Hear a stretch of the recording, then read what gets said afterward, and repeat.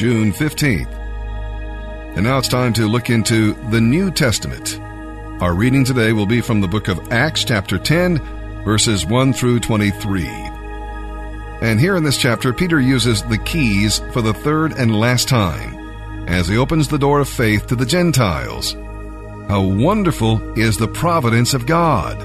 Paul, the apostle to the Gentiles, was being prepared for his life's work, and Peter was about to break down the ancient barriers between Jews and Gentiles. Known to God from eternity are all his works. But God had to prepare both Peter and Cornelius. He spoke to Cornelius while he was praying and to Peter while he was relaxing. The lesson here is to be alert to the voice of God. You never know when he may have a word for you. Not so, Lord, for I have never. That's the response that leads to defeat. God was about to do a new thing, and Peter wanted to hold on to the old. He calls him Lord, but refuses to obey him. Yet God tenderly instructed Peter, and the apostle surrendered to his will. Peter did not get to finish his sermon when he said, "Whosoever believes in him will receive remission of sins." They believed and were saved. Wow, what a great way to stop a sermon. And now let's begin reading in the New Testament. June 15th, Acts chapter 10, verses 1 through 23. In Caesarea there lived a Roman army officer named Cornelius, who was a captain of the Italian regiment. He was a devout man who feared the God of Israel, as did his entire household. He gave generously to charity and was a man who regularly prayed to God. One afternoon about 3 o'clock, he had a vision in which he saw an angel of God coming toward him. "Cornelius," the angel said. Cornelius stared at him in terror. "What is it, sir?" he asked the angel. And the angel replied, "Your prayers and gifts to the poor have not gone unnoticed by God.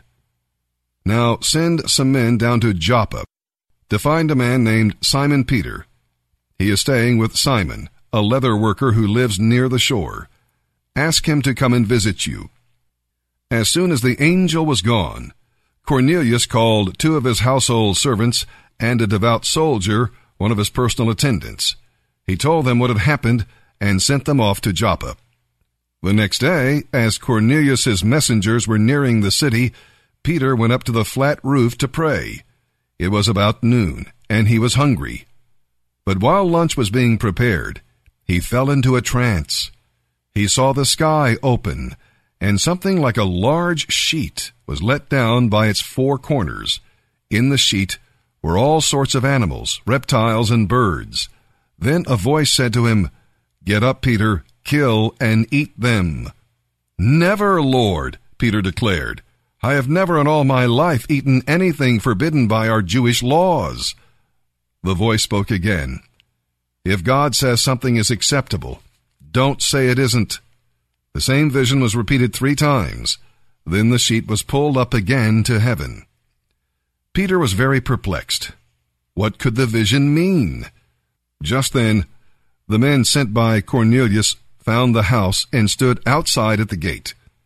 They asked if this was the place where Simon Peter was staying. Meanwhile, as Peter was puzzling over the vision, the Holy Spirit said to him, "3 men have come looking for you. Go down and go with them without hesitation. All is well, for I have sent them." So Peter went down and said, "I'm the man you're looking for. Why have you come?" They said, "We were sent by Cornelius, a Roman officer. He is a devout man who fears the God of Israel and is well respected by all the Jews. A holy angel instructed him to send for you so you can go to his house and give him a message." So Peter invited the men to be his guests for the night. The next day he went with them, accompanied by some other believers from Joppa. And I come into my junior year, and I'm about to get exactly what I wanted. About to get this thing called NFL. And I'm 10 games away from this dream that I wanted my whole life, right? This thing that I've been working for. My whole life is dedicated to this one game.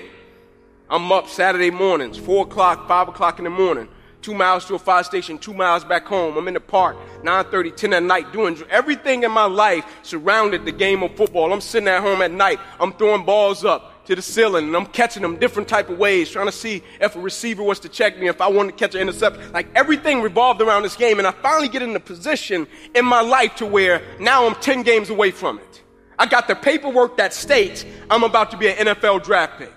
NFL on top of the paper. Inky Johnson projected top 30 automatic multi-millionaire. Now all you have to do, the hard part's over. Just play the next 10 football games, Ink. You made it. And I go out in a silly game against Air Force, 2 minutes left, and I go to make a tackle that I can make with my eyes closed. And I hit this guy, and as soon as I hit him, I knew it was a problem, but I didn't think it would be this type of problem. Like, you know how when things happen, you're like, I didn't expect that, but I don't think it's going to be anything too crazy. And when I hit him, every breath in my body left. My body goes completely limp. I fall to the ground. I blacked out. My eyes open. I'm still not, too concerned because it's football. I told Pastor, I never thought about a career-ending injury. You have injuries within the game. When my eyes open, guys run over, Ink, let's rock, man, let's go, let's finish him off. And I'm like, I can't. Like, what do you mean you can't? You're a starting corner. Get up. You can nurse your injury after the game, man. I'm like, no, I can't. They said, what do you mean you can't? I said, I can't move. It's a shock. Neck to my toes. I can't feel anything. Shock leaves. It stays in my right arm and hand. I'm like, maybe I got a bad stinger. They put me on the spine board, wheeling me off the field.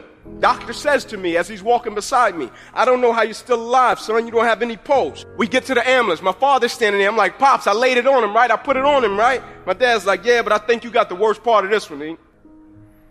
Doctor said, we're going to take you over, run a couple tests, bring you back into the room. Everything will be cool. They run the test. They bring me back into the room. Mom comes in, kisses, prays. Son, you'll be fine. She's going to walk out. Doctors rush in. Head boy says, hey, man, got to rush him back to surgery. He's about to die. And he could tell from how I'm looking at him that I'm questioning. And he says to me, you ruptured a subclavian artery in your chest. You're bleeding internally. If we don't perform this surgery tonight, I guarantee you, you won't be here in the morning.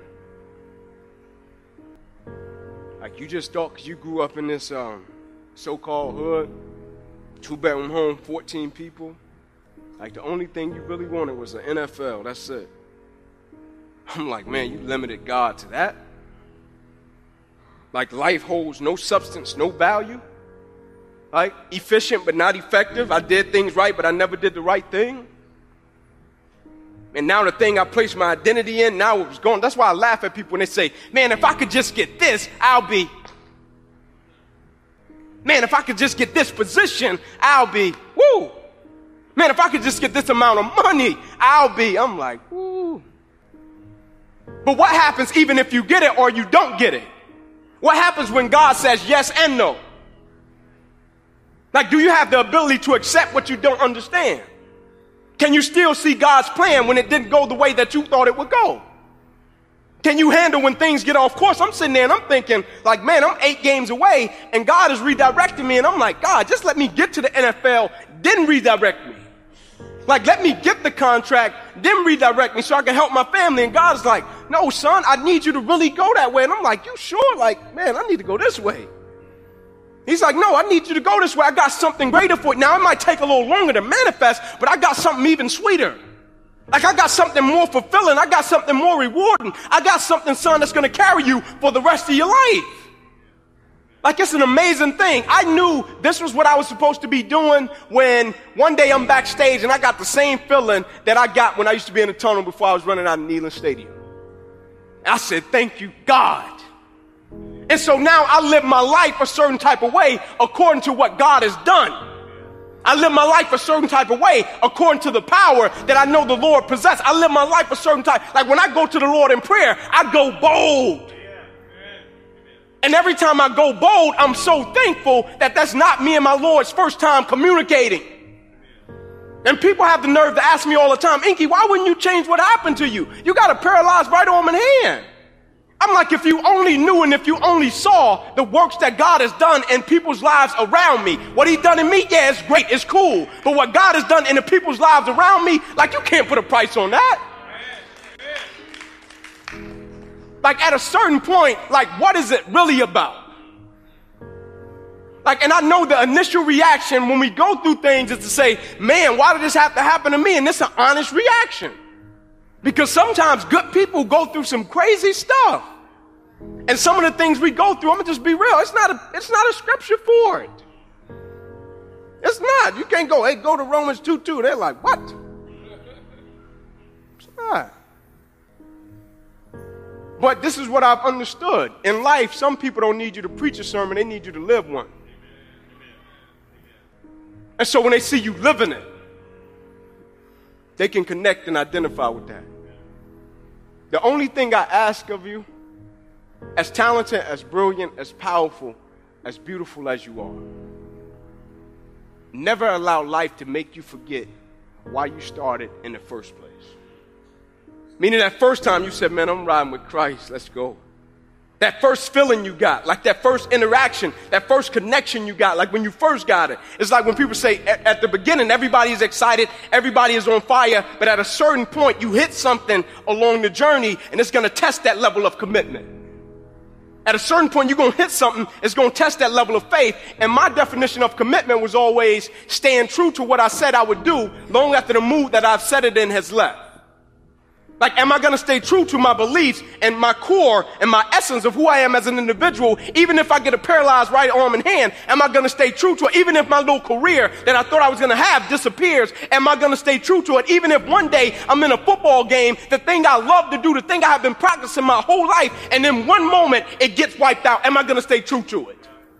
Because depending upon if I'm going to stay true to it, a lot of other people's belief in their Christian journey is predicated upon that and my belief in my Christian journey. In other words, I've seen a lot of other people say, Inky, I want to give my life to Christ, not because of something that happened with me, but because of something I've seen happen to you. And so when ESPN comes to me and say, Ink, you wouldn't be in the NFL right now? I'm like, if you only knew. If you only knew my father got saved because of my injury. If you only knew.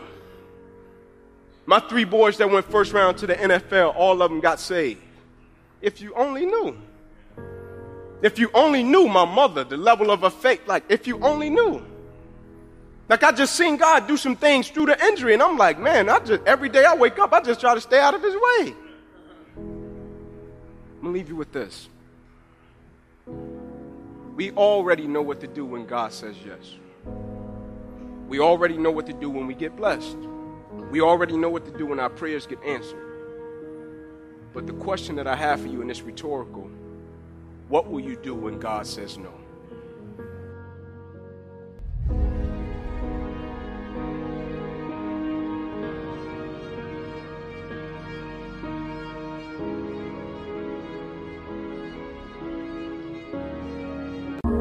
Today we're reading Psalm 133, verses 1 through 3. You know, it's one thing for a group of people to journey together to Jerusalem for a feast, and quite something else for them to live together day after day. Abraham and Lot, Isaac and his family, Jacob and Laban, and Joseph's brothers remind us that brethren do not always dwell together in unity. Unity must come down from above, like the oil running down Aaron's beard and bathing the 12 jewels on the breastplate, or like the dew descending on the mountains. You can manufacture uniformity by manipulating people and exerting pressure, but true unity can come only from God by His Spirit. Unity is good like the dew that produces fruitfulness. It is pleasant like the oil and produces a lovely fragrance. Divisions among God's people produce opposite results. Have you heeded the admonition of Ephesians chapter 4, verses 1 through 6? God is very pleased when the brethren dwell together in harmony. Psalm 133, verses 1 through 3. A song for the ascent to Jerusalem, a psalm of David. How wonderful it is, how pleasant when brothers live together in harmony. For harmony is as precious as the fragrant anointing oil that was poured over Aaron's head, that ran down his beard and onto the border of his robe. Harmony is as refreshing as the dew from Mount Hermon, that falls on the mountains of Zion, and the Lord has pronounced his blessing, even life forevermore. Proverbs 17, verses 7 and 8. Eloquent speech is not fitting for a fool, even less are lies fitting for a ruler. A bribe seems to work like magic for those who give it. They succeed in all they do.